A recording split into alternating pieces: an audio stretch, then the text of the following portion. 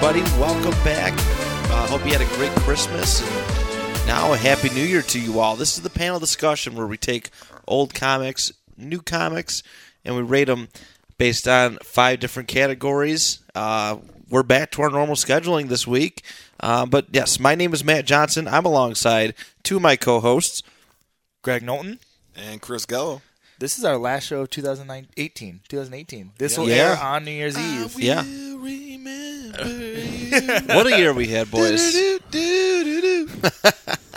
What a year this was. I mean, I don't even know exactly how many episodes we're in. 17? I think there's 17 or 18. But this was fun. You know, overall, it's cool to get to talk about comic books every week with you guys. You know, it's fun. I know 2019 is going to be a really good year for us. I'm feeling it. Yeah. I'm feeling it. I usually like to shit on people who I happily, 2019 is gonna be my year, but and then they never do anything with it. You know what I mean? But I feel like we're gonna do something special this year. We got such a good flow, such a good podcast, and I love it. There's so many cool things happening in 2019. Like, first off of the podcast, it'll be our first free comic book day as a podcast, so That's I'm sick. sure we'll have something cool for that. You got Captain Marvel, you got Avengers, Infinity, Endgame now. Yeah. There's a ton of good movies. Plus, there's a ton. I feel like I have seen more special event books coming out, it's short, quick series coming out than I've ever seen in the comic book world. I can't keep up. Well, and I think one of the coolest things too is we have Disney Plus coming. Yep. Which who knows what that's going to be. We've heard some of the kind of the big movie characters having shows, but I'm really excited for, and I can't believe I'm saying this because I'm such a Marvel guy.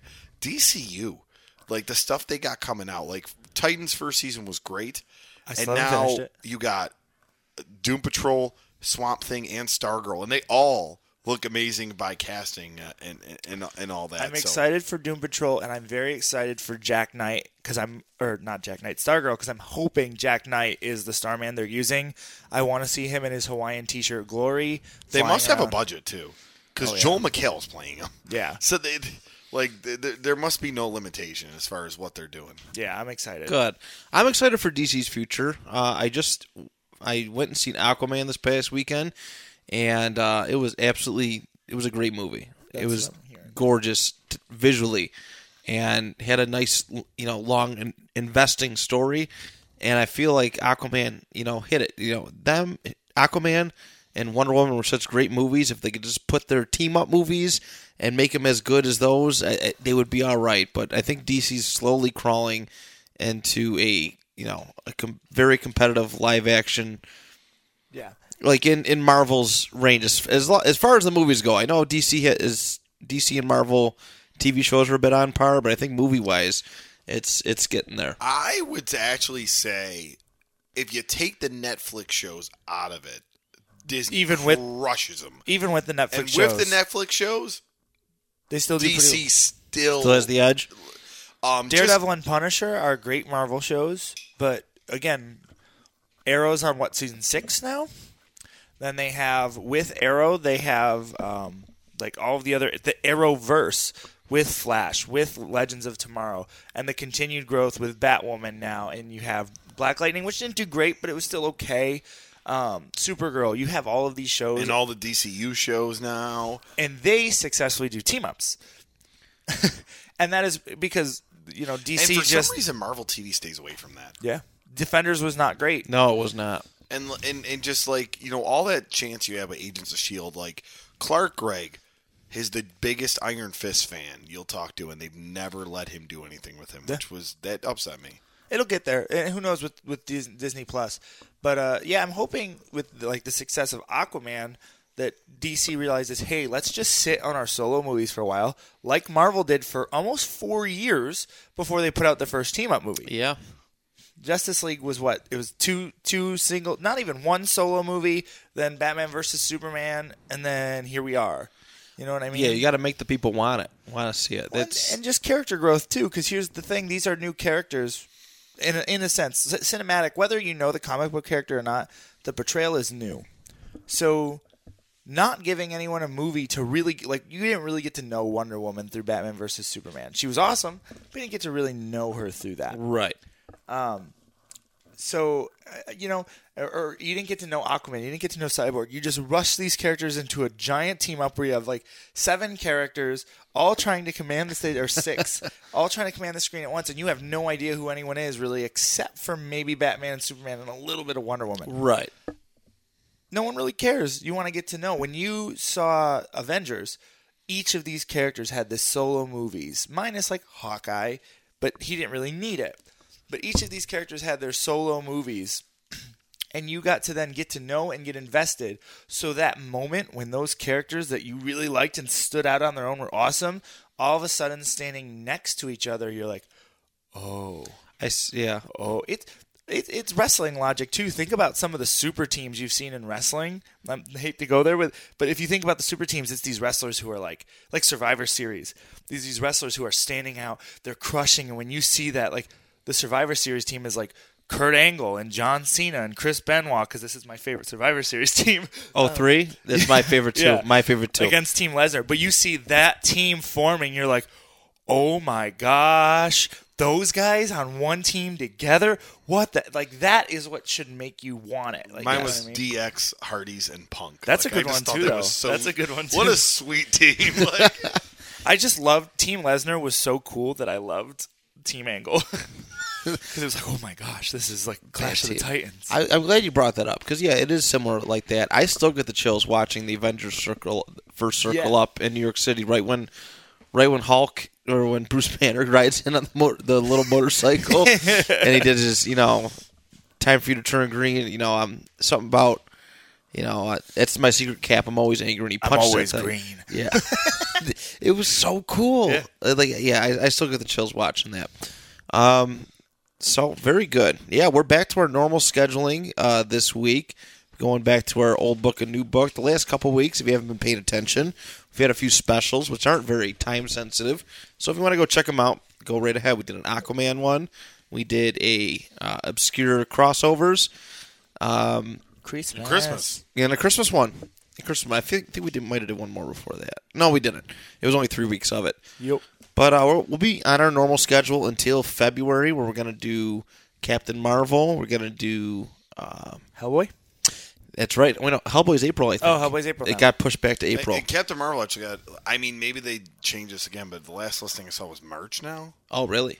Yeah, okay. The first week of March. So. Well, because Endgame is April, so April 27th. Okay.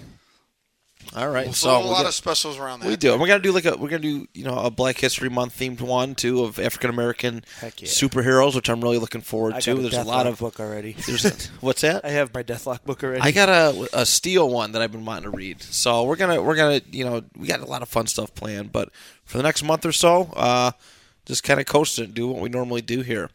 You guys ready to get into it? Yeah. All right. I'll start off again this week, if you don't mind if I do. I do mind. Wow. Well then.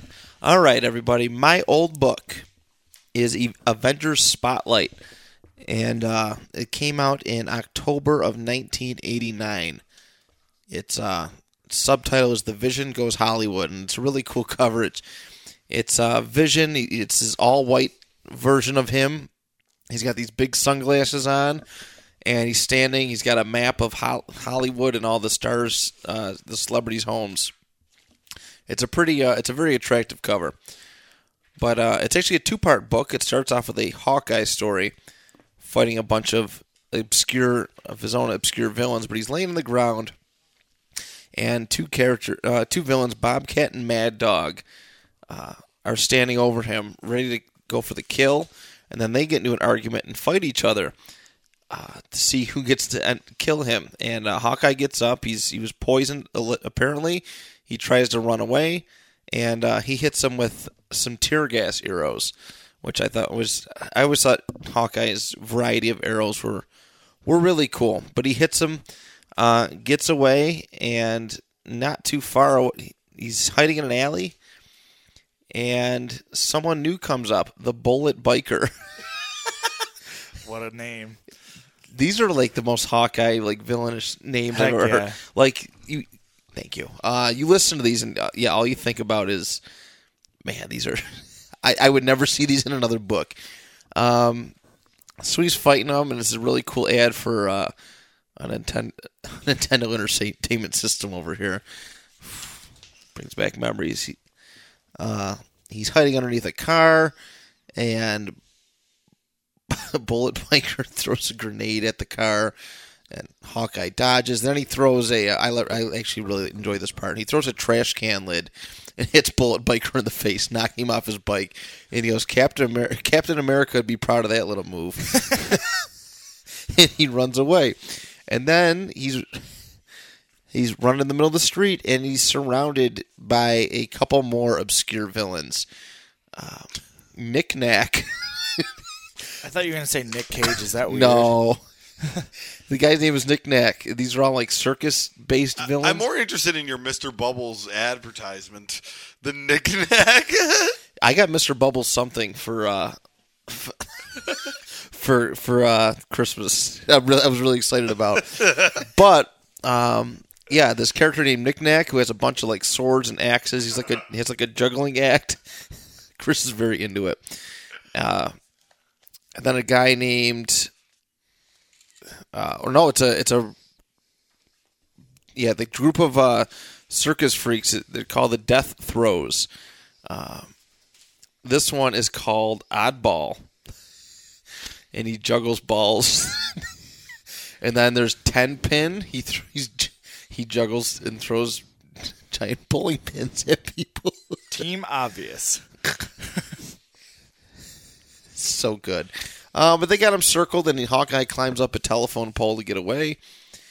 And he shoots one of Oddball's balls that he's juggling, and it blows up, and he uses that to get away, escape onto a roof.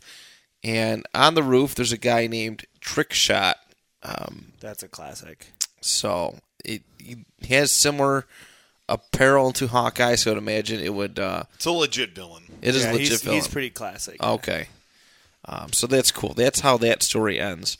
The next one, this is the Vision book. He's flying around Los Angeles, and I always thought the white costume was his original look, but it was actually, he debuted in that classic, that red, yellow, green, was broken down and then came back. This was like an alternate like apparel for him for a little while, and then he went back to his classic look. He was red and green when he knocked up Scarlet Witch. So. Okay. Who came first? Sorry, side note. Him or Red Tornado?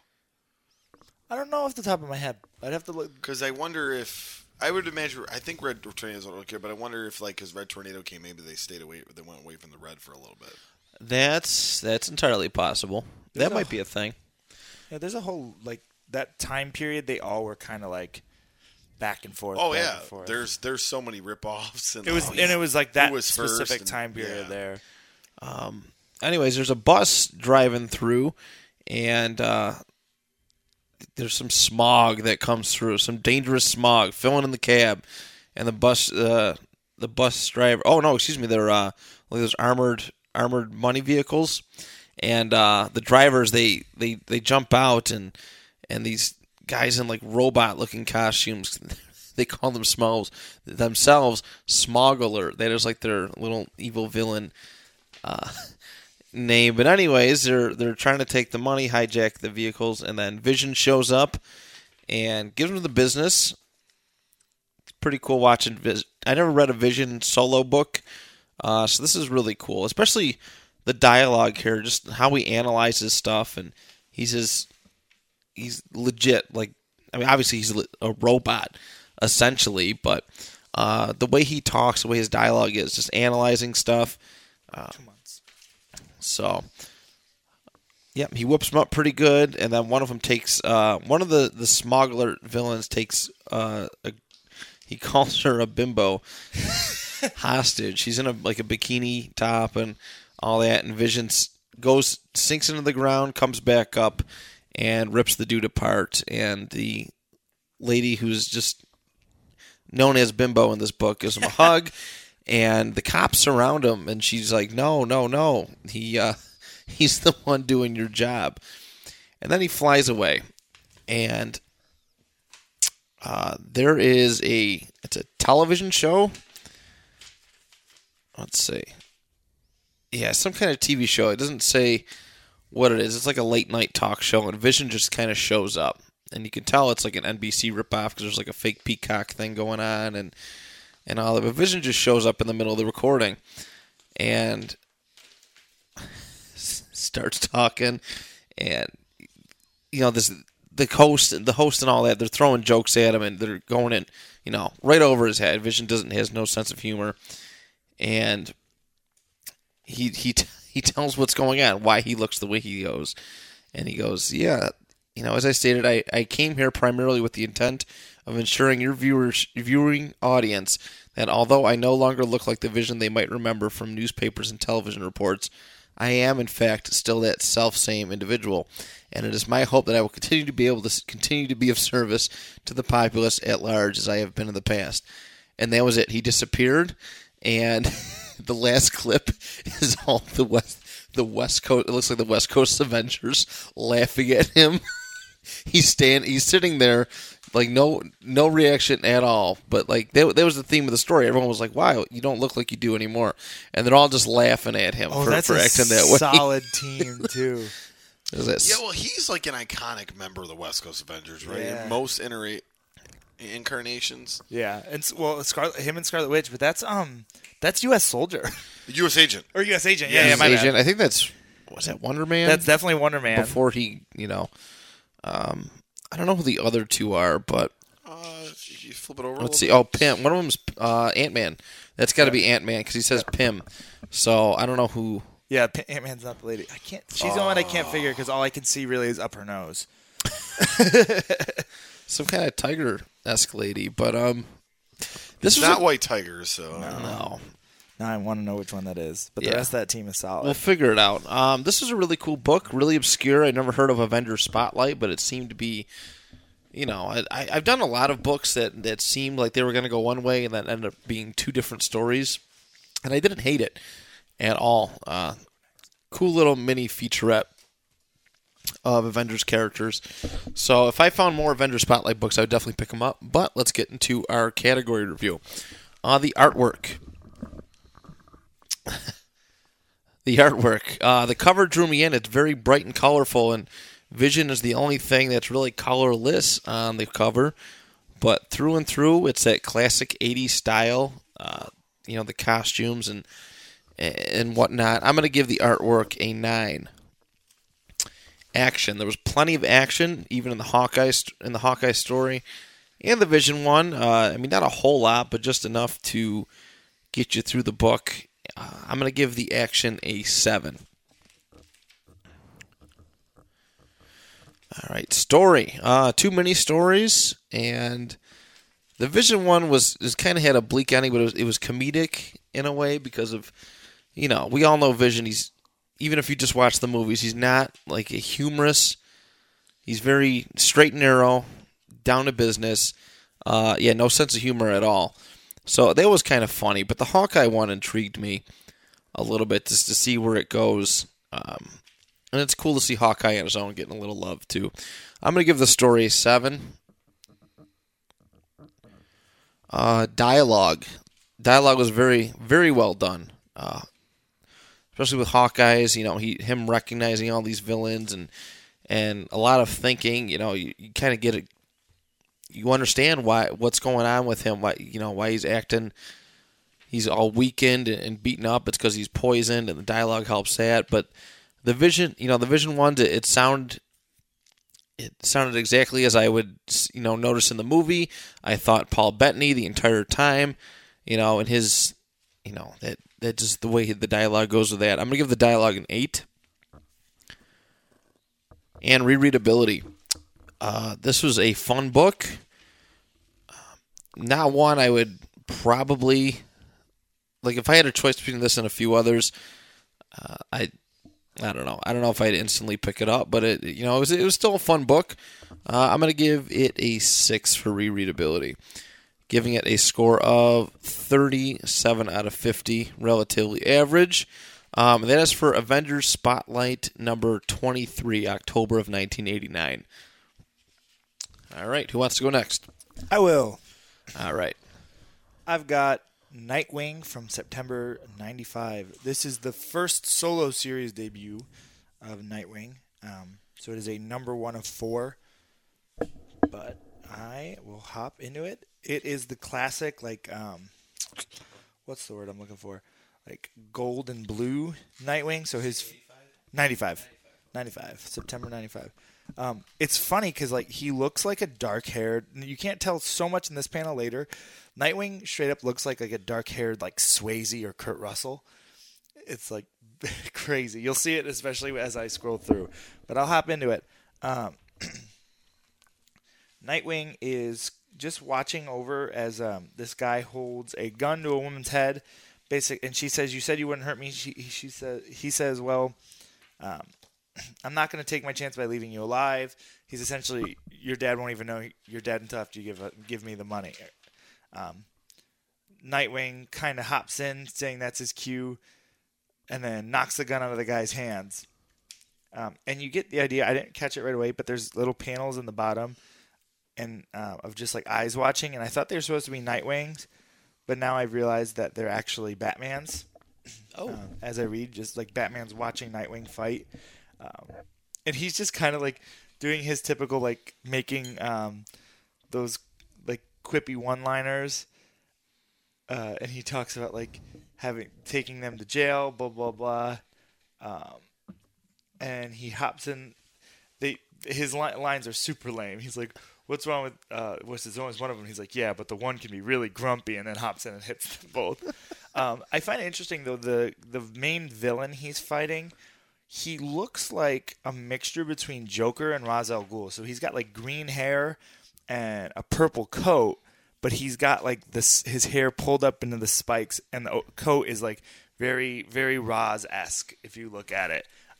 It looks like he's supposed to be like Batman's 2 main like villains mashed into one, which I find kind of interesting. I don't know if they did that on purpose or it was just accidental, but that's what I took out of it. Is that a Batman Forever advertisement? Yes, it is. The holographic Jim Carrey. Oh my god. He hops down and he knocks at one of them, and one of the guys pulls out his gun. He goes, "You remembered to load it, didn't you? Shall I wait till you check?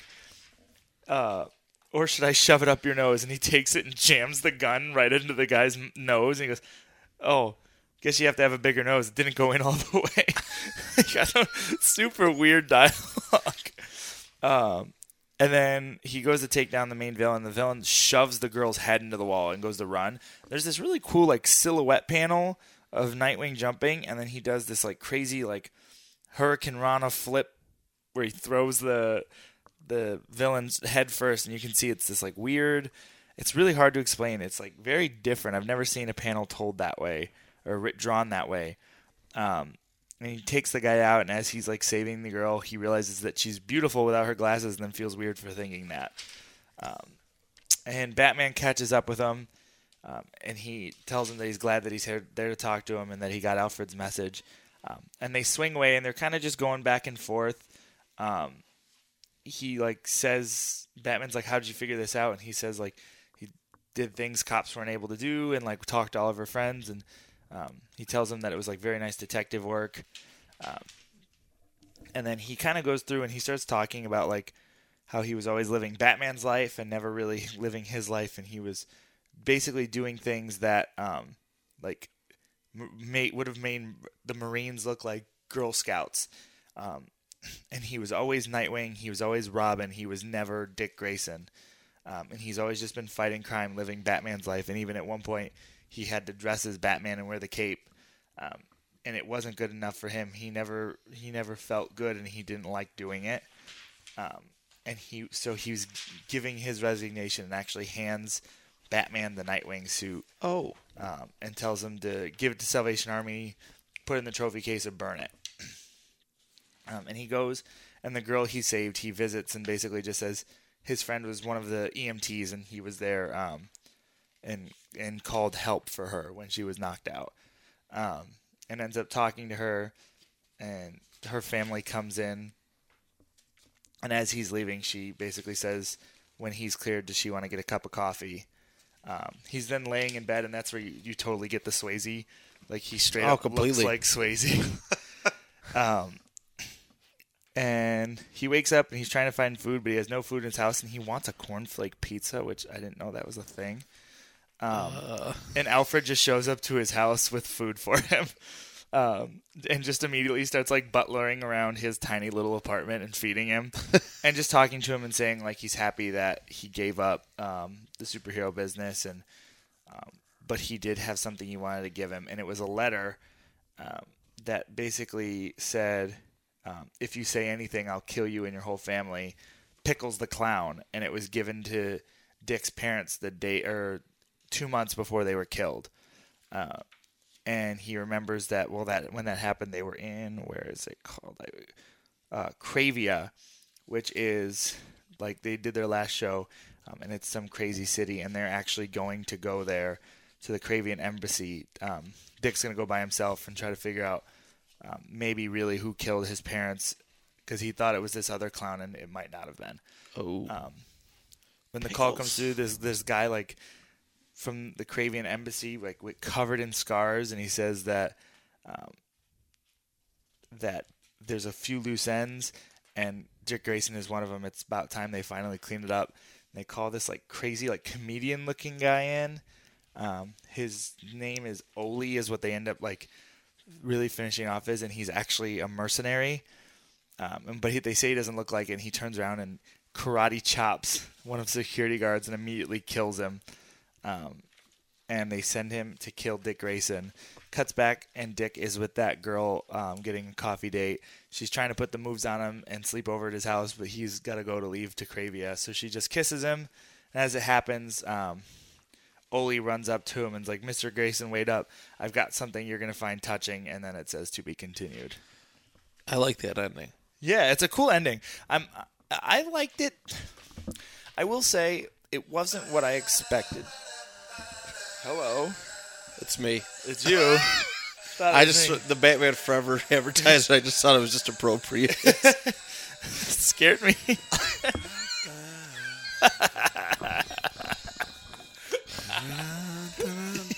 Worst movie song ever. Best movie song ever.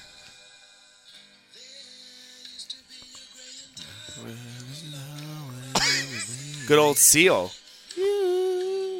It's so weird that I guess it's because of Poison Ivy that they use this song, but this it's is still the Val so Kilmer weird. Batman, right?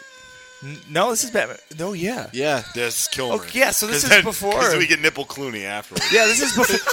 Never mind. I was going to say, wait a minute. Yeah, you're right. If this song would have made sense for Nipple Clooney because of Uma Thurman. This would have been a perfect Poison Ivy song. Nipple Clooney had the best toys. I'm so sorry to our viewers. This is the best. It's our New Year's Eve party extravaganza. We got ding dongs in the studio, and we're getting wild. Seal.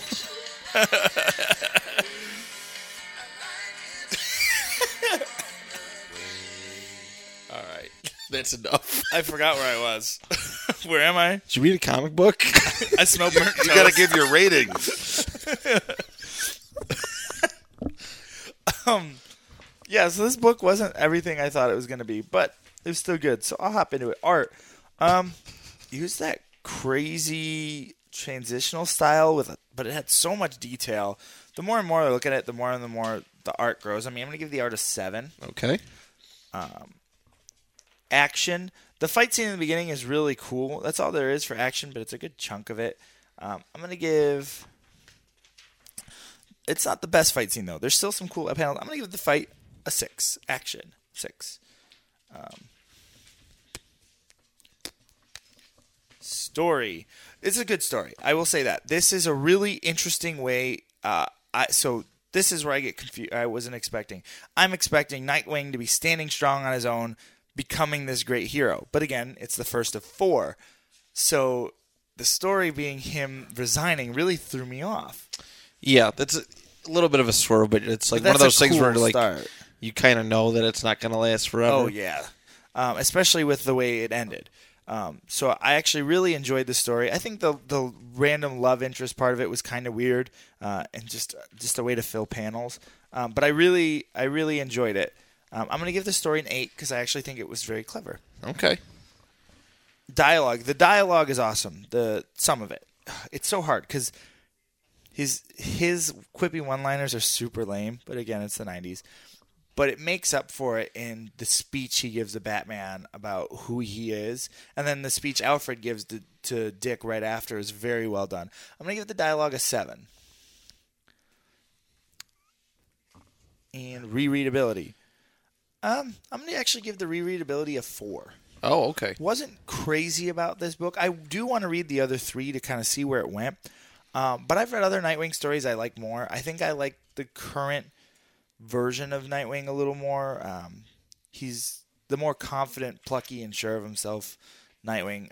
The brooding, I'm not really sure who I want to be Nightwing. That actually takes away Nightwing. Like, Nightwing is supposed to be that middle ground. You know what I mean? But we'll see. I'm going to read the other 3 and see how I like it. But yeah, it was fun though, and it's definitely a middle of the pack comic book. I enjoyed it, but I wouldn't pick this up and read it just for the heck of it. I gotcha. Okay. I do look like Nightwing's look in it though. It is the cool. blue and the gold. And the Patrick Swayze. It is pretty cool. I hate the long hair. Really? Yeah. I'm more used to the short hair now, but I think at the time, like, we wouldn't have thought anything else. And who the coolest people had long hair at the time, like Stamos, But Robin never had Russell. long hair. Yeah, but he's grown up. He has a beard halfway through this too, and he didn't in the beginning of the book. True. Nightwing's always been a curious character because I wonder when they first made Robin, Dick Grayson, if they ever pictured it would be able to turn off into something like this. I don't think so. It's 70s that started. I think. Yeah, you know what I think influenced Nightwing? I think in a lot of ways he's, to a point, DC Comics Spider-Man. Yeah?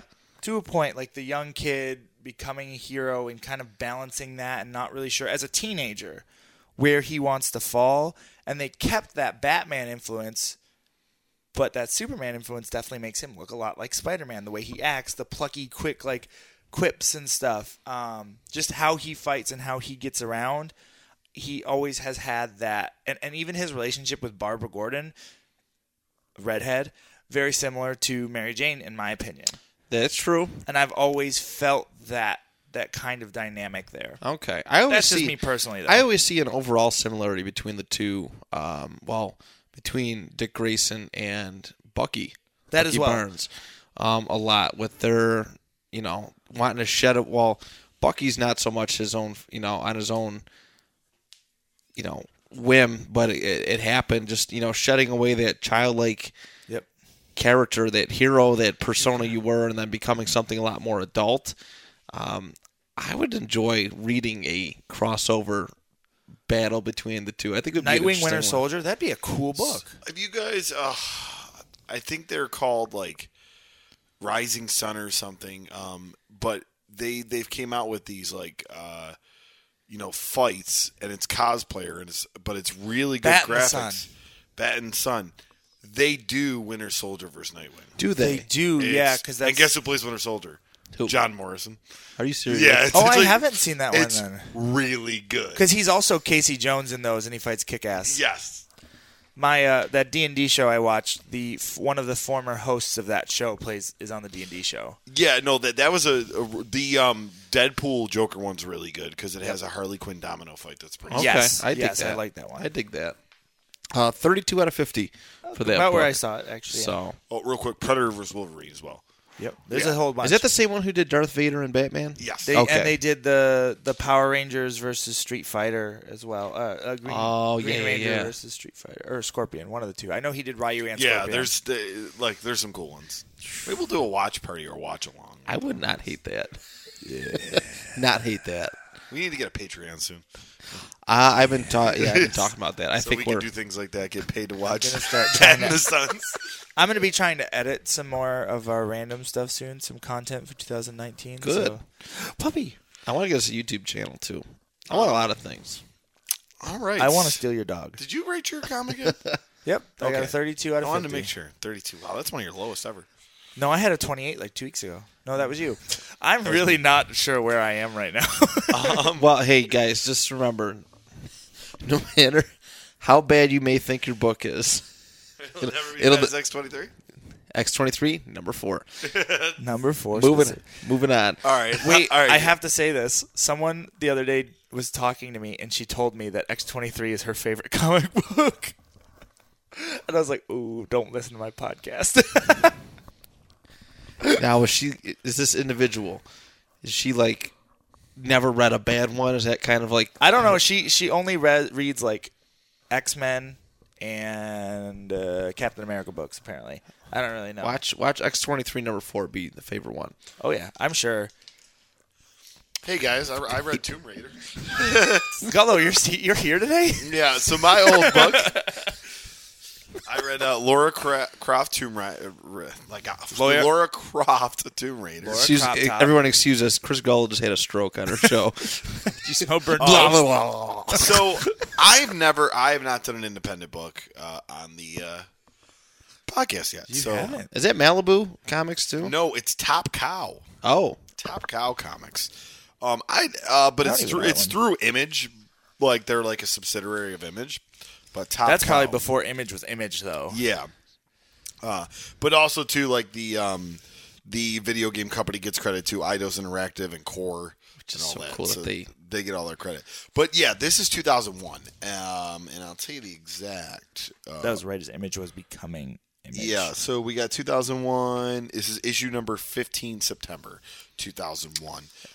But it's actually it looks like it just ended a short, because what hers was, because I looked at a lot of the books through this whole series. Right. There was a lot of part 4 of 4, 2 of 2, 1 of 2. This was a one-off, so I figured it was perfect. Okay. To read. But first off, the cover art amazing. They got her in all black. And they have this silhouette of a guy who ends up, you get to know it's this Chase Carver dude. And it has this book there, which I keep forgetting what it's called. I want to call it the Necronomicon? Well, I want to call it that, or call it the Darkhold. Oh, yeah. But it's the Lucifer text. But it's got all these cool like skulls and everything. That's in the way cover, less which I thought clever. was really cool.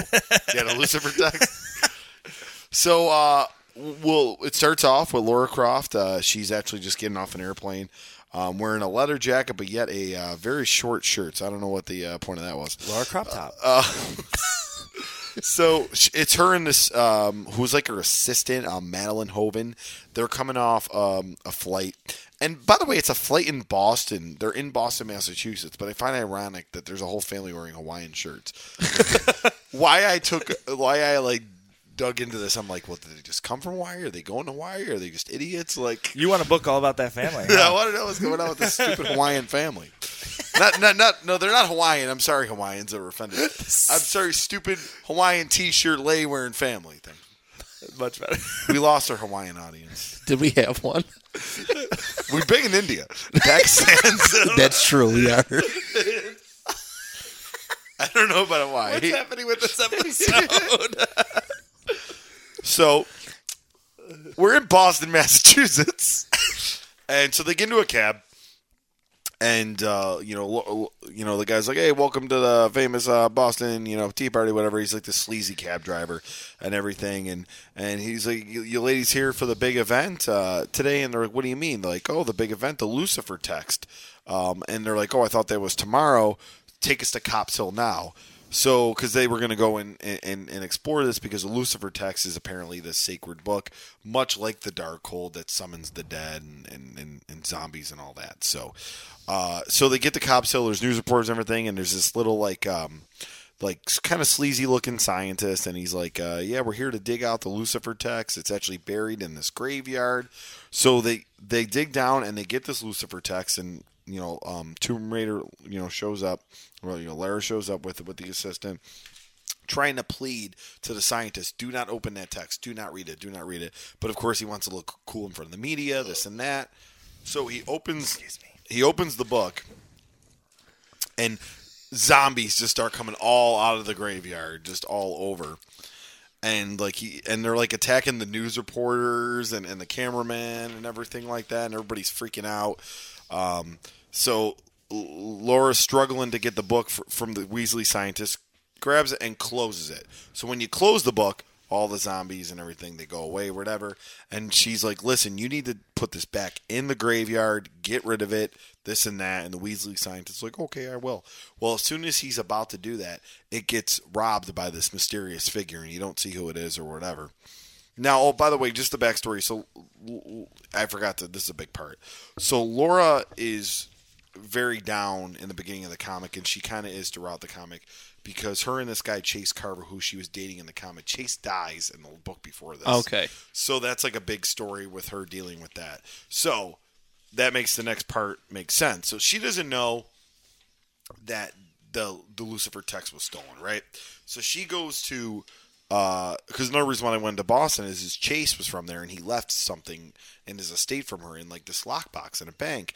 So she opens it up, and it's a letter with an engagement ring that was his mother's engagement ring, and it's this deep love letter to Laura, basically asking, him to marry her, right? Or asking her to marry him. So you now have a scene where they're in the hotel, and the secretary is concerned because she's all like intense into this, like looking this up and everything, and about this engagement ring when like the Lucifer text has been stolen and like no one, someone's gonna signal the dead, and she's figuring out, and she finds out who steals the Lucifer text, and they're in Honduras. So she goes to Honduras. She's climbing on a mountain, and she sees this girl by the name of Carrie Masterson.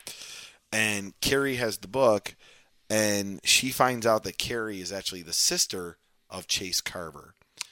And she, with the book, she wanted to bring Chase back to life. And there's a cool little scene with the book and the gravestone and everything like that.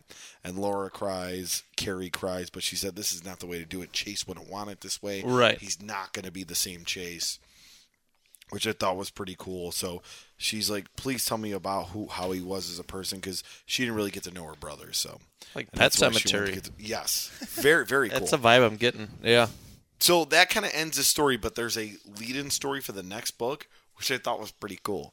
So you see like this girl, she's in like kind of a short shirt and like a bikini, and there's this, and it's called The Last, and it's basically Survivor. And now this is 2001. This is when Survivor was like on top of the world. Yeah. So basically these people are in Kenya playing Survivor, or not playing, but they're like on a show of Survivor called The Last, and they're like, oh, one of the cast members disappeared.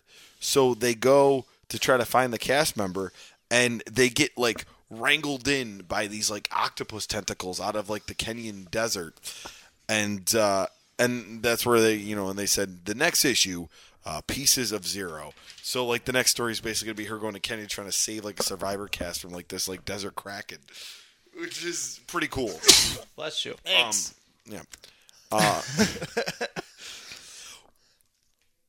Pleasantly surprised. Yeah. Pleasantly surprised. You a big fan of the video games, by the way, or They were cool. okay? I wouldn't I would say they were fun. Like The new ones. I are like the cool. PlayStation samples because it would have them in like Spyro and all Yes, those back in the yes. day. I didn't have a lot of the Tomb Raiders because I mostly had like a lot of Spider-Man games, and I was a big WWE guy. And, Right. there's only so much a poor kid can get with video game wise. True. But I did play. Actually, I did have a Tomb Raider on the PC. Oh, really? That was actually because that was the point where computers were starting to get cool, and PC games were a lot cheaper. Oh yeah, and Yes, you they didn't were. have to have this like. Crazy system. Yeah, you didn't have to have Voltron to friggin' run your friggin'.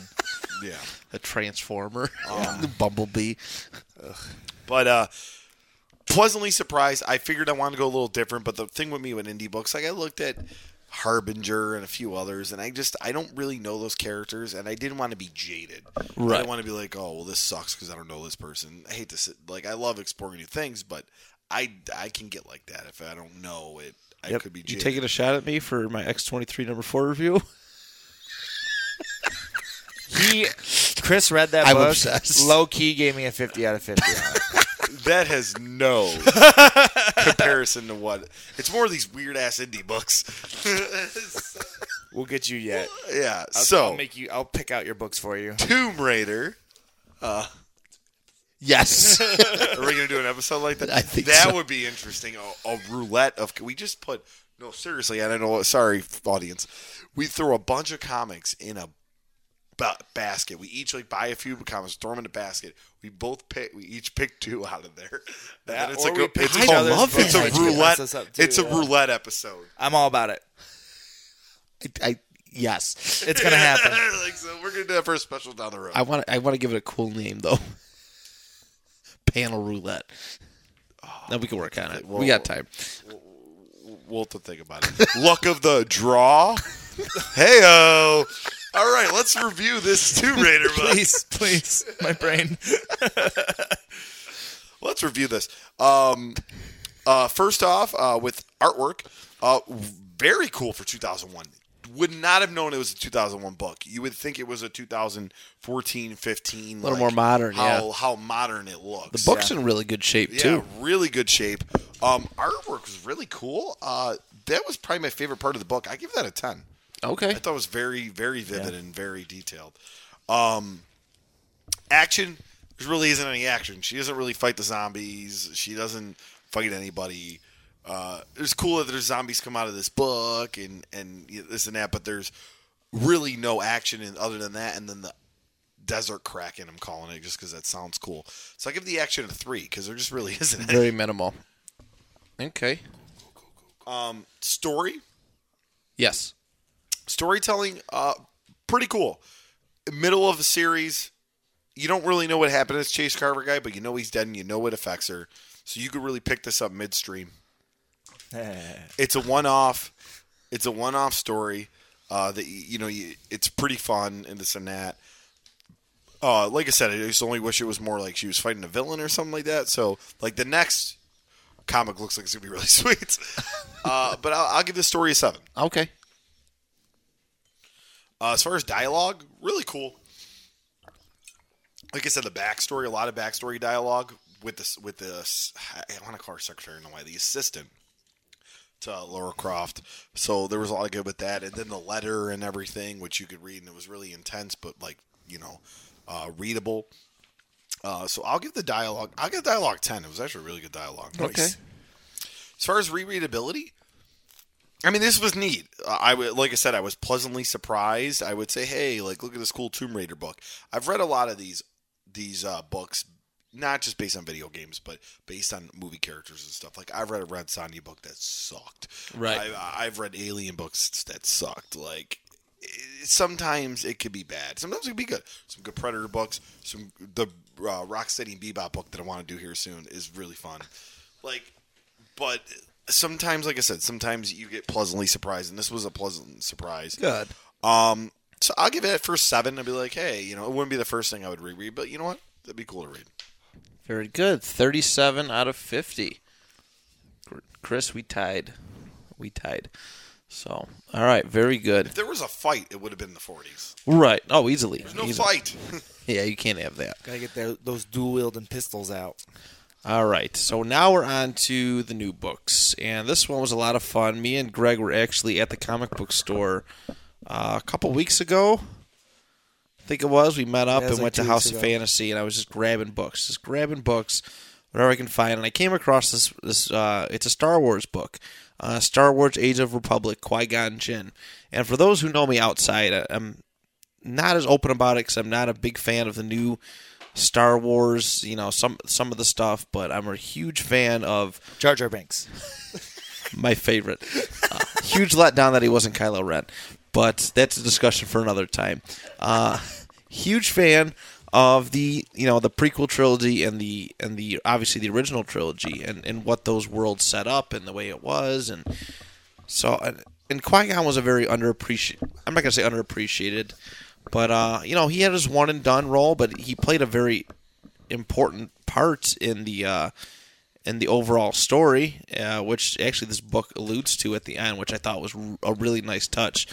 But let's get into it. This is before Episode 1, obviously, because Qui-Gon dies at the time. But it starts off, they're on a planet called Brienne, I think, and Qui-Gon is defending a Mistress Thire, from getting shot at, and it's eventually said that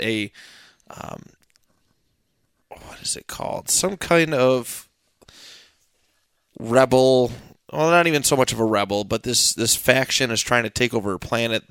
Her planet is all about greenery and nature and stuff. And this new faction, if I can get what their name is, but they're all about modern tech and destroying nature and this and that. And they're trying to hunt her down to get her to sign like a treaty. So it kind of reminds me a little bit of Episode 1 with Queen Amidala and the Trade Federation. But he does some cool lightsaber work here, blocks a bunch of bullets, and Obi-Wan actually pilots a ship, takes him out, and they fly to Coruscant. They have a little bit of a discussion about where Qui-Gon. It's cool because if you guys remember Episode 1, The Phantom Menace, Qui-Gon wasn't exactly always the most. He questioned the Jedi a lot, their motives, what they were, and you get to see a lot of that more so in this, which was cool because growing up as a kid, I used to read a lot of the Scholastic books. You get the book orders, and I would just buy anything Star Wars, and there was a nice series of Qui-Gon Obi-Wan books right in this time period. So this is nice to see a little more modern take on it. But this Mistress Thיר, I think what her name was, what I said, she's questioning about why the Jedi do what they do. They're pretty much soldiers, and he has to remind her, no, we're not soldiers. We're keepers of the peace. And there's a really nice discussion here. It's Yoda and Qui-Gon at the Jedi Temple, and they're just talking about why the Jedi, why it is this way, and how they appear. How they shouldn't be on the planet of Coruscant because they just look like they appear like soldiers to the galaxy, to the universe, because they're right there for the Republic's beck and call. And yeah, there was a cool little discussion there. Then Qui-Gon, he said he's told to go travel, go drift away, and find a little peace of mind. And and this is cool too because I've never seen him pilot a Jedi starfighter, and he didn't do it in any of the movies. He wasn't really known for being a pilot, but he pilots one just like Obi-Wan did back in Episode 2. Hops in it and just flies away and lets the Force guide him to where he wants to, wherever. And he's on. I think he's dreaming at this point, but it's like a metaphor for dark, the dark side. There's this red that's covering all this greenery, and he himself gets attacked by it, and it's kind of just that battle within sort of vibe to it. But he realizes it's just a dream. He comes back and flies back to Coruscant. He's with the Mistress Thיר, and he's telling her, Coruscant's not such a bad place because she's not a big fan of it because obviously it's big buildings and stuff like that. But she found a little patch of green and she said, you know what, you're gonna do just fine here. There's tons of people here with struggles like you. And the book closes with another really nice discussion between Qui-Gon and Yoda about the dark side, and that's kind of how it ended. And at the very end, which I really appreciated, it was a legacy of a Jedi. And they did a rundown of Qui-Gon's importance in the overall story and the movies and so much more. So this was really cool. Apparently this is the first of 27 one-shots between December, the current month we're in, all the way to September of 2019. And Darth Maul has been released already, and they have the next couple ones are Obi-Wan, which is going to be on sale January 2nd, Jango Fett on January 9th, and an Age of the Republic special. It has Mace Windu, Jar Jar, Asajj Ventress on it. It's January 16th. I hope we get an Admiral Akbar one. Cool. I think with the way the Age of the Republic is just going to be prequel characters, which I don't necessarily hate, but I would like it. You can do Admiral Akbar prequel trilogy. Freaking sweet. Well, Chewbacca too, because Chewbacca's in the third movie. Yeah, so, that is very true. I mean, I've read the Chewbacca solo run. It's really good. Yeah.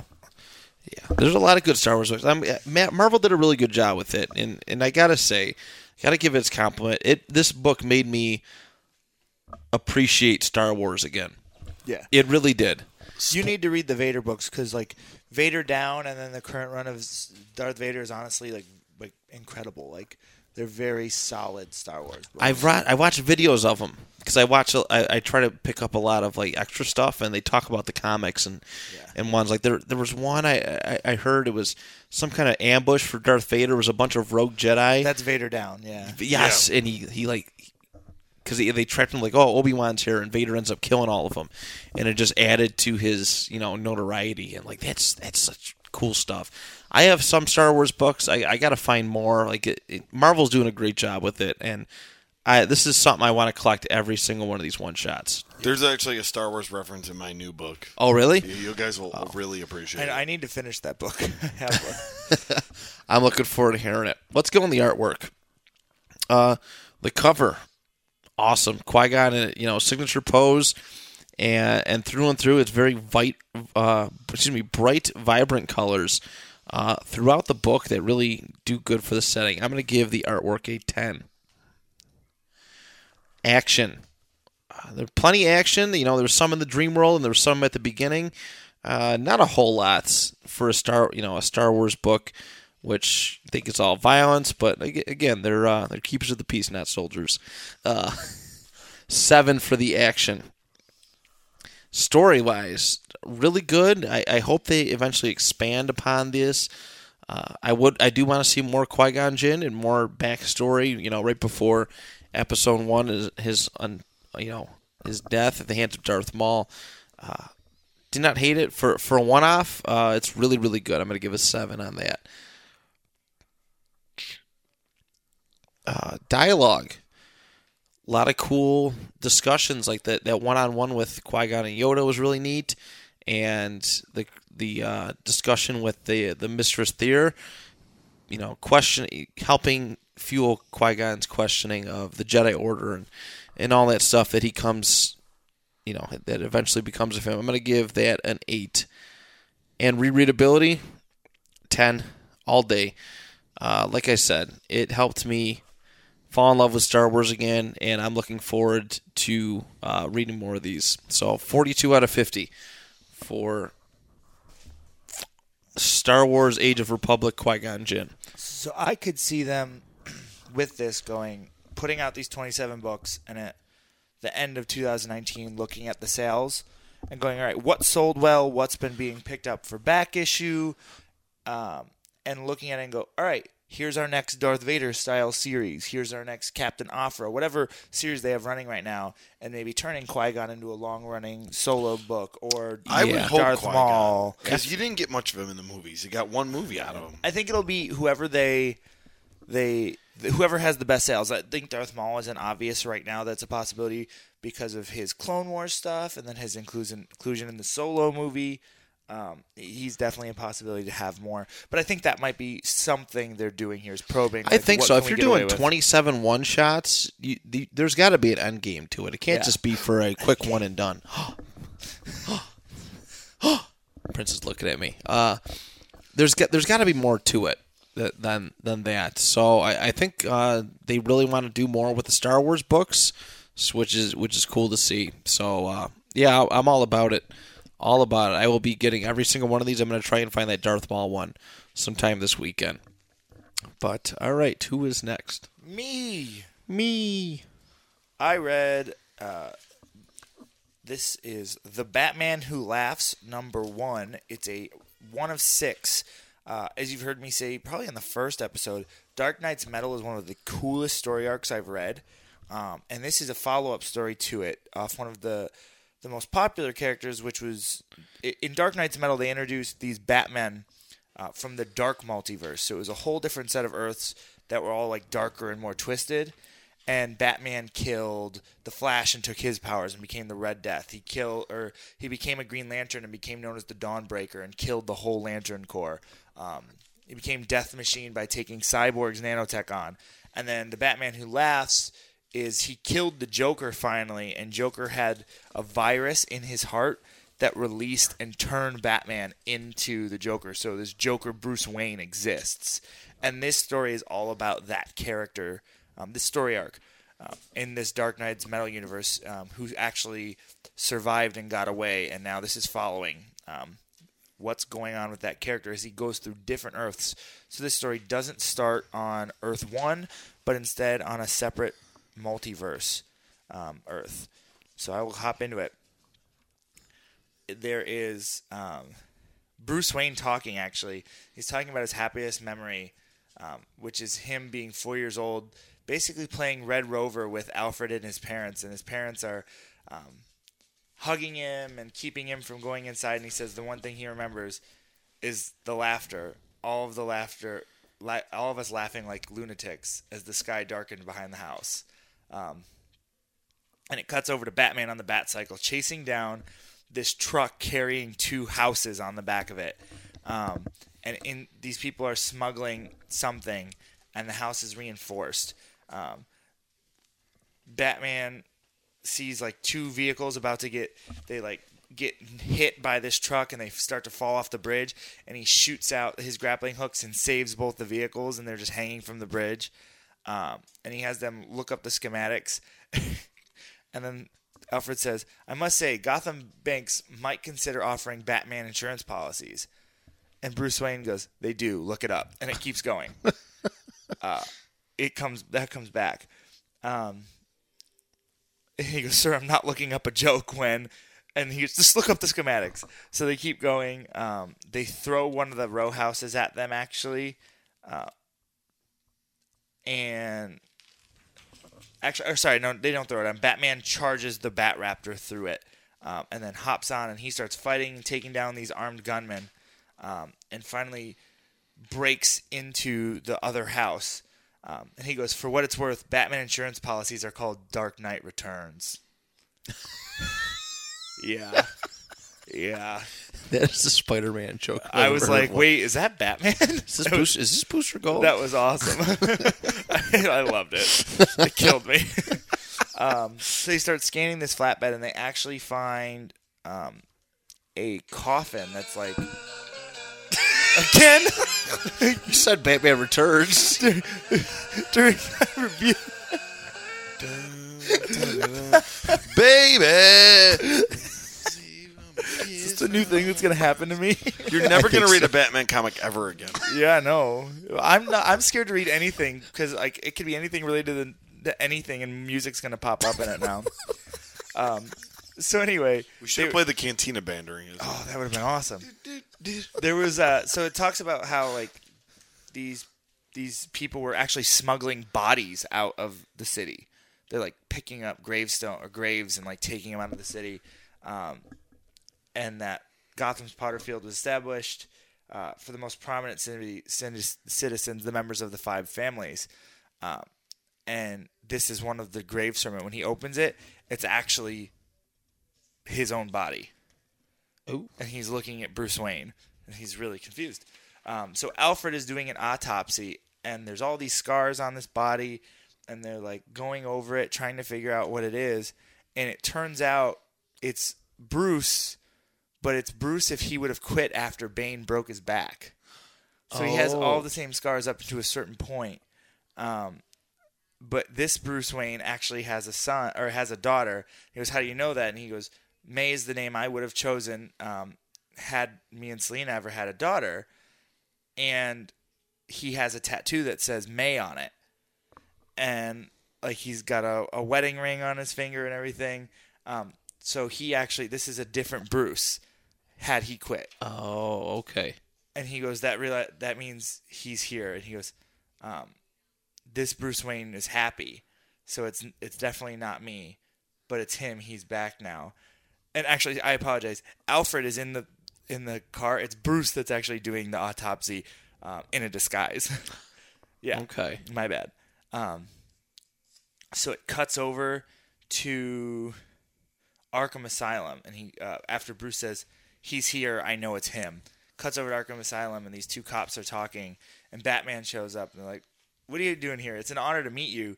And then he cuts them both in half. And it cuts over and they pull their guns out, and they turn around, and it is Batman, like, loaded, guns strapped across his back, pistols in his hand, he's got machine guns, and he just, like, opens fire, shoots one of the cops in the head, breaks another one's neck, and Freeze sees him, and he goes, please, like, the doctors say when I lose control, the best thing is to... And as he goes to, like, calm Batman down, Batman lights him on fire with a flamethrower. Holy shit. All the cops are dead. He, like, knives another one in the head, walks in, and he sees the Joker. And the Joker's like, don't tell me you're actually here to see me.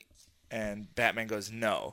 But he is. And the Batman who laughs steps forward with a scythe in one hand and a chain in the other. And he immediately, like, Joker starts begging for mercy, and the Batman who laughs sinks the axe into the Joker's head. And it cuts over to Batman talking to Gordon, and you find out it was actually a Joker double that was killed. Joker must have known and snuck out of Arkham. And they're going back and forth, and Batman's basically explaining who the Batman who laughs is, and about, like, Joker's heart containing a super toxin that turned him and everything I kind of explained at the beginning. And they're going back and forth, and he goes, so he's you, but with the mindset of the Joker. He's willing to kill, and he's the embodiment of the idea that Batman always wins. And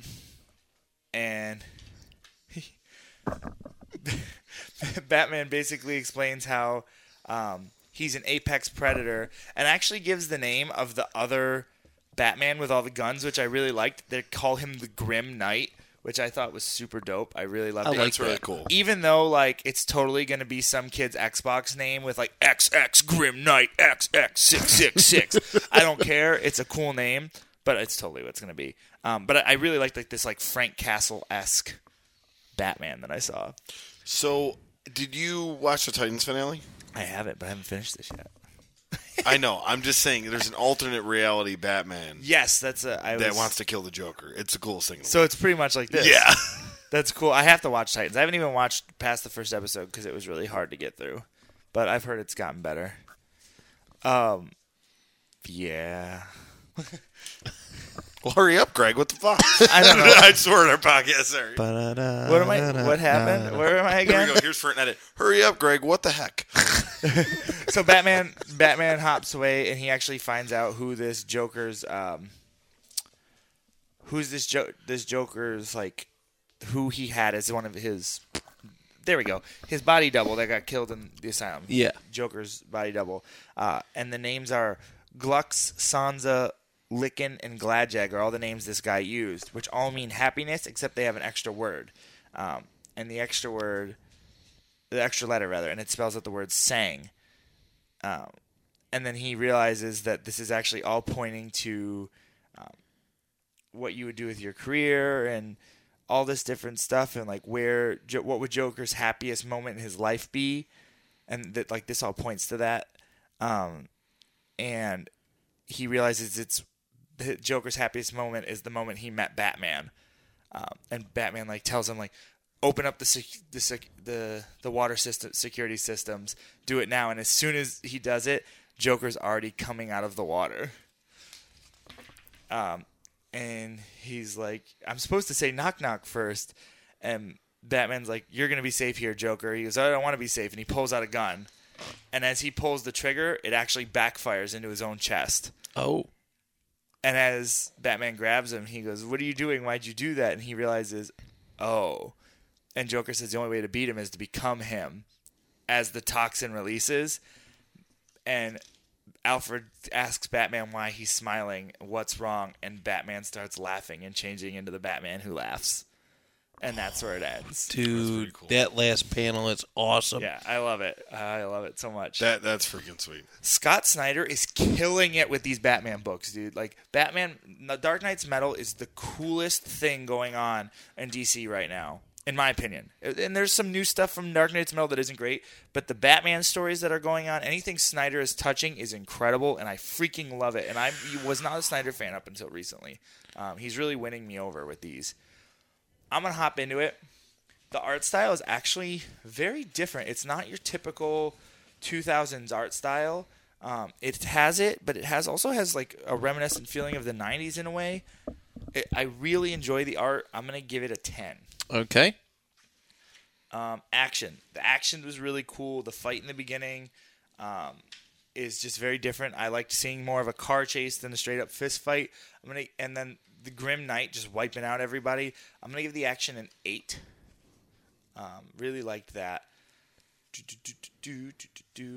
Oh my gosh, I forgot everything. Dialogue. No, story. Who are you? I'm really tired today. Story. Again, this is a freaking cool story. What a cool idea, like Batman finding a dead version of himself and the multiverse stuff, and like this dark multiverse makes me really intrigued. Who is the Grim Knight? These other Batmans that have shown up have been Batman who have killed and taken the abilities or the skills of other Justice League members. So I'm wondering if the Grim Knight's gonna fit into that same role. Who he might be and why he might be the way he was, because he's like a souped up Thomas Wayne. He's even farther gone than Thomas Wayne is with the way he's using the weapons and the fact that he's evil. So I'm curious to see like the Grim Knight's backstory and kind of hope they include it. I think they will. And just the whole thing and the ending, seeing this like other Batman Who Laughs, because the way they beat the Batman Who Laughs the first time was Bruce and the Joker teamed up. Right. But he clearly didn't win, so it's going to be interesting. And I'm curious to see if the other multiverses get pulled into this. So yeah, story is a 10. I have a feeling this is going to be a good one. You enjoy this book? Oh, it's a good book. Dialogue was super solid. The Dark Knight Returns joke popped me huge. Just Bruce's dialogue altogether was really good. They just did a really good job at driving the story.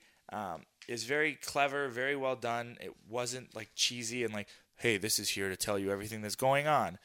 It actually felt pretty organic. I'm going to give the dialogue an 8. Okay. And then rereadability is a 10. I think the Dark Knight Metal is something I want to own all of. I want to own all the origin stories of all the different Batman characters from that. I want to own all the Dark Knight Metal stories all together.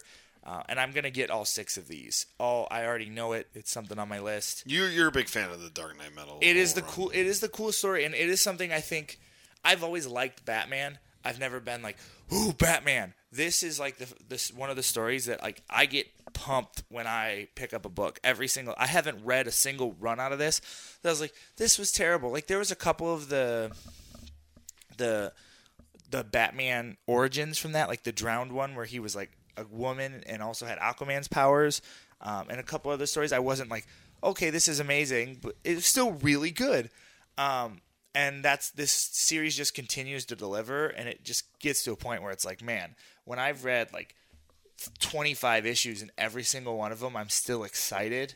That's good. Yeah, it's incredible. Like I would, if I read the whole Dark Knight's Metal series, I could probably individually rate each one over 40. So that's pretty tough, and that's pretty hard. That's impressive. So yeah, this is a really good book. I really recommend picking it up. Recommend picking up that story arc because it is shaping a lot of where DC Comics is headed right now.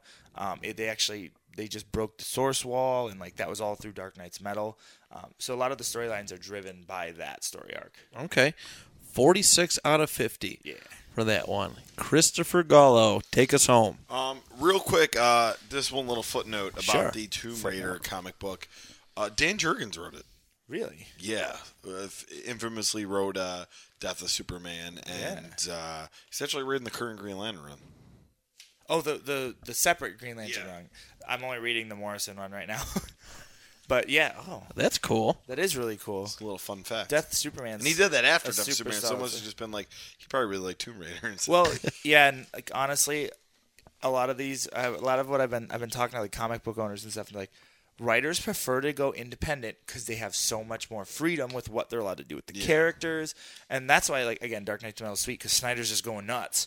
But they don't have to follow a large continuity. They don't have to fit anything in. They can just do like some random one-off story that they want to do. Well, I read that Frank Miller RoboCop. Exactly. Like, Terminator one. That was really like cool. Writers and just like it's like doing like a comedy show that is just off to the side and just for you, or like a small wrestling show where you have more control. Sometimes you just need that break where you can just do the things you want to do and not have to worry about being part of this bigger other story or something, you know? Indeed. Get your sass out of here. I'm not sassy. You're sassy. I'm really sassy. All right. So I will take us home. My new book of this week is X-Force #1. So the new run of X-Force. Very cool cover with a Stan Lee tribute. There actually is a cool like Stan Lee like drawing. With, that's nice. Like, every single Marvel book for the last 2 weeks. Good. So very cool.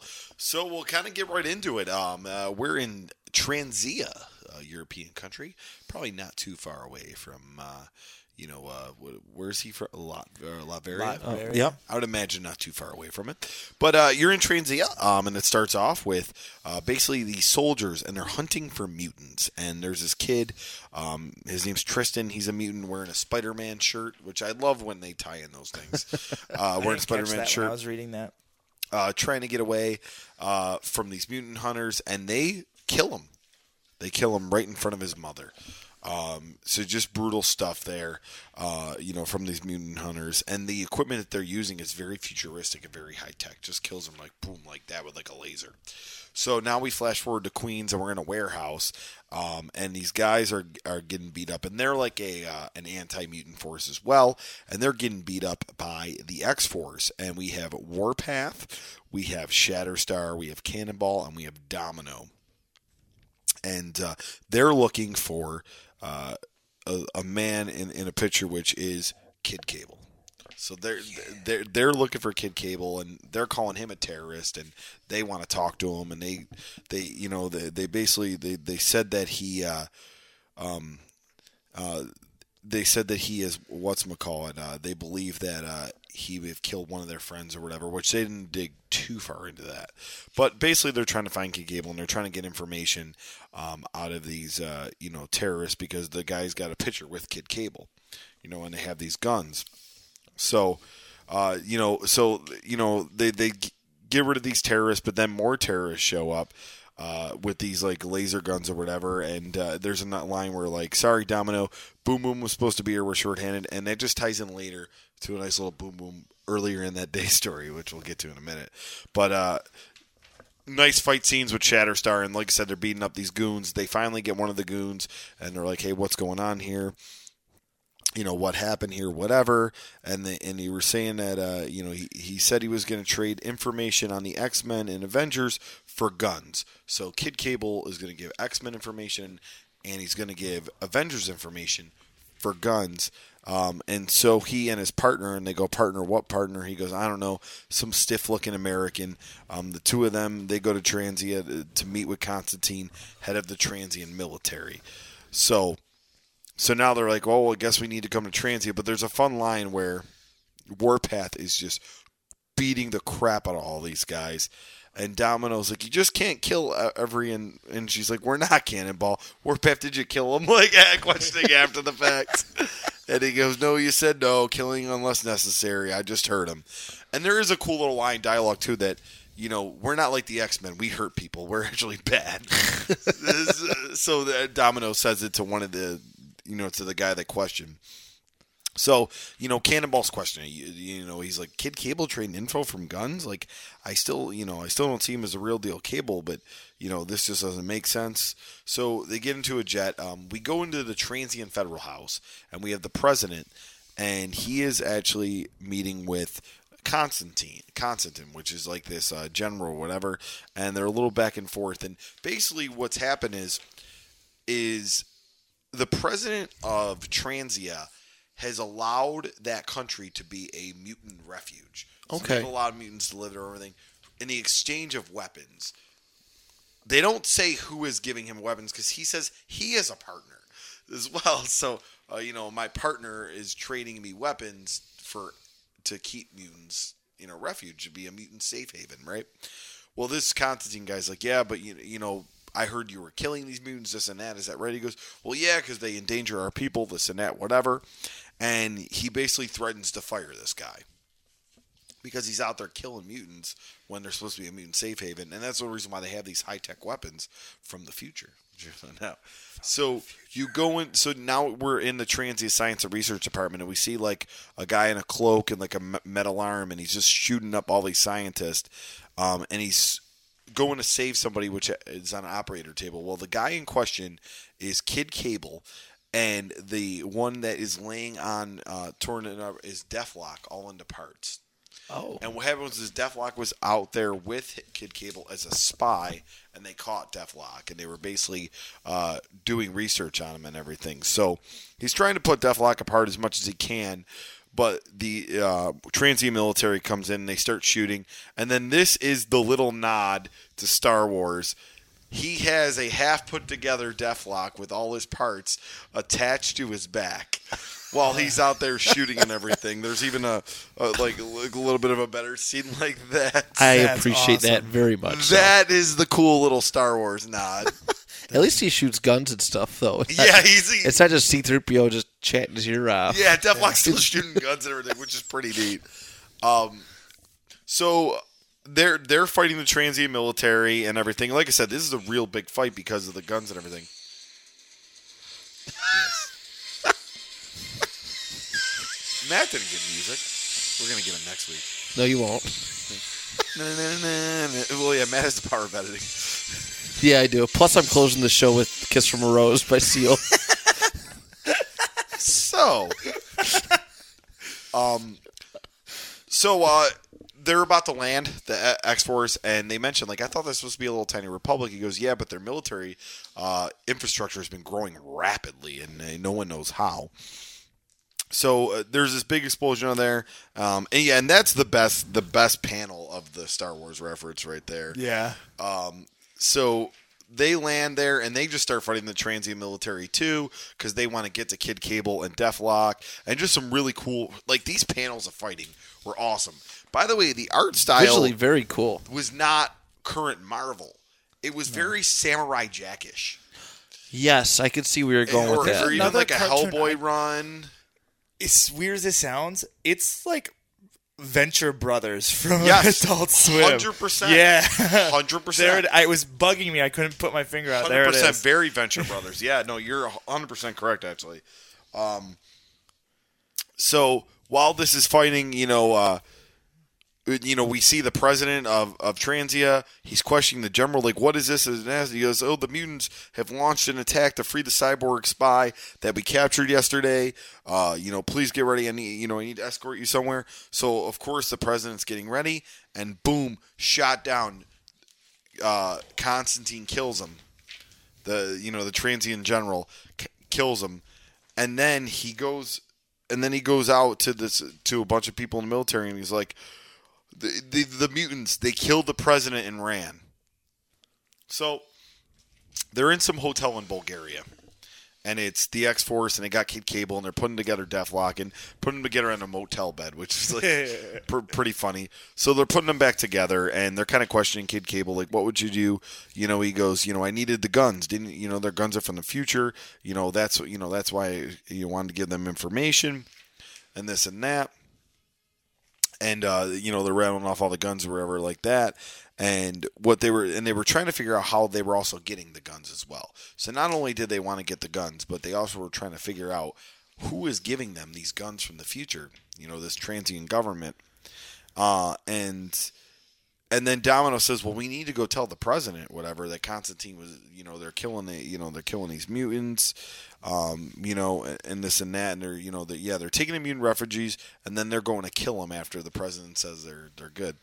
And so Domino goes, let's go tell the president, and Warpath is like, no, that's not going to happen. And it says, roughly 9 p.m. last night, mutant revolutionaries broke into our science research center, stealing weapons before making their way to the offices of President Nicholas Bunkavu, where they proceeded to assassinate our good leader.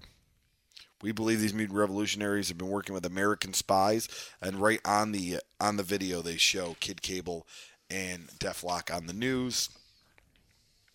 And it goes, until the mutant threat that faces our great country has been exterminated completely. So now he's making a martial law, and they're just going to start killing every single mutant in Transia.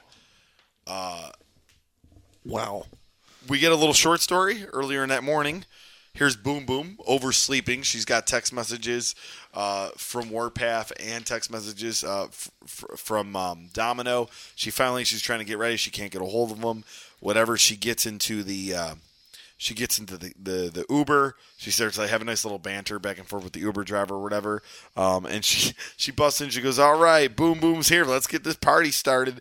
And like, it's already happened. Like they've already beat the guys up and everything like that. She's like super late.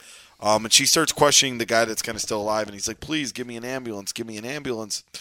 And she's like, "Well, give me information here." And she goes, "Listen, your friends, they want to know where we got the weapons. All we know is that there's a man who sells them to us. He comes from the future. I don't know his name. He he is a mutant and he can travel through time. But I doubt you ever see a mutant wrench." And he goes to kill Boom Boom. Boom Boom throws the fireball at him. But he's also in a warehouse full of explosives. There's a giant explosion. And she gets out of there, and basically she's trying to reach Domino to kind of tell him, because they actually didn't know that there's someone actually. So whoever's selling the guns is from the future. Okay. So, I know it's a crazy story, but and it's pretty cool, because then when they preview number 2, they say the X-Force has been framed for murder, and in order to clear their names, they must team up with the Young Cable and Deathlock. But will they be able to put aside their differences enough to stop a mutant genocide? See, I'm hooked on that. Like, I haven't read the book yet, but I'm hooked on that storyline right now. It was a really cool story. Remember the Extermination I read 1 through 5 of? So this is a follow-up. This is after. Okay. This is what happens after Extermination. I think there's an Exterminated book as well that tells the story in the future. Okay. I wonder who from the future is selling the guns. I don't know, because they didn't teach. Bishop. So Bishop is part of maybe the Uncanny. It has to be X-Men somebody right now. that cares enough for mutants. Because yeah. Is it Is it older Cable? And older Cable battles young Cable? that would be interesting. Sort of. Spoiler alert. Don't spoil it. Don't spoil it. We'll talk. You already know this because you read Exterminated. That's true. Don't spoil it for the people who didn't read it. Spoiler alert. Snape kills Dumbledore. You piece of shit. Snape also tried to take down Nakatomi Plaza.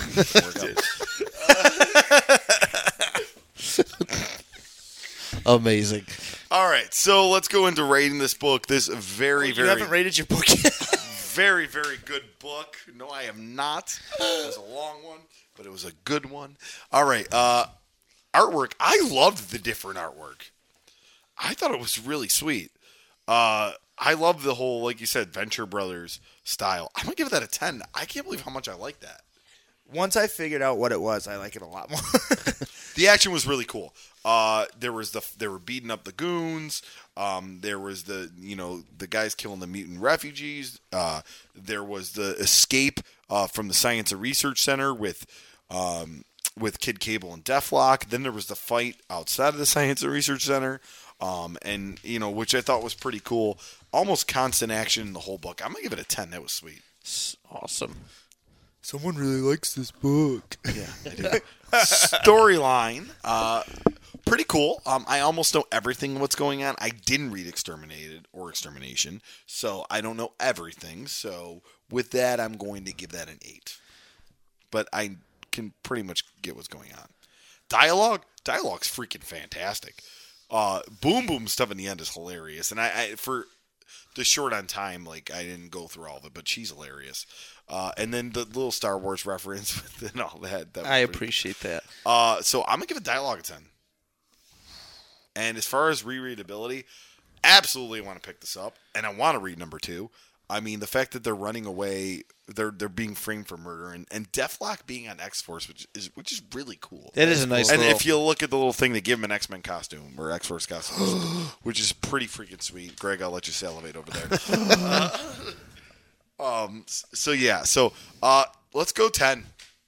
So I think 48. That's correct. And only because I haven't read the Extermination Room. 48 out of 50. That is our highest rated book of the week. Very, very cool. Awesome, it was a guys. different take, but it still blended in with what they got going on right now. Sweet. This is a solid week of books. I'm is a really really good happy with everything that we reviewed today. The new books were especially killer, in my opinion. Yes. I actually did want to read this, and I'll do it as quick as possible. Yeah, go ahead, dude. Yeah, that's cool. So for all these books the last 2 weeks, they put something called Stan's Soapbox in the back, and it was an infamous letter that Stan Lee wrote to the fans. Okay. And I'll kind of read it as quick as possible, but it goes, "Hang loose, heroes. Now that I've got your ear, I'm not letting go. Our first tintabulating topic is going to be the Marvel philosophy. Whenever I get together with any of you frantic ones, the first question posed is usually, where are you fellas really trying to do in your mags? What message are you pushing? Is it the whole Marvel series just a big put-on, or are you trying to tell us something? Are you actually serious about your characters? Do you really believe in them? Etc., etc., etc. Well, just between us, we believe in our Cavortan characters a lot more than we believe in some people we know. And we do have a motive, a purpose behind our mags. The purpose is plain and simple, to entertain you. We think we found the best formula of all. We merely create the type of fanciful yarns that we ourselves enjoy, and that if we like them, you ought to like them too. After all, you're all our kind of people. Now then, in the process of providing offbeat entertainment, if we can also do our bit to advance the case of intellectualism, humanitarianism, and mutual understanding, and to toss a little swinging satire at you in the process, that won't break our collective heart one tiny bit. That's it, Pussycat. Thanks for listening." That's really nice. It's a good way to end the episode. I think so. And that's Marvel. That's Marvel for you. That's a perfect way to end this episode.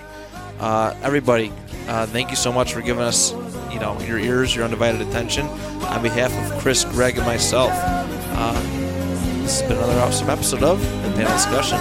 We'll see you next week.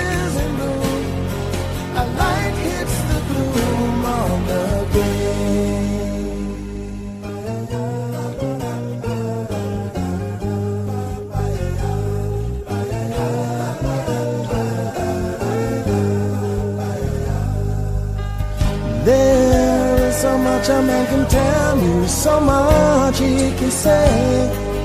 You remain my power, my pleasure, my pain, baby. To me, you're like a grown addiction that I can't deny. Won't you tell me, is that healthy, baby? But did you know that when it snows, my eyes become a light, and the light that you shine can't be seen?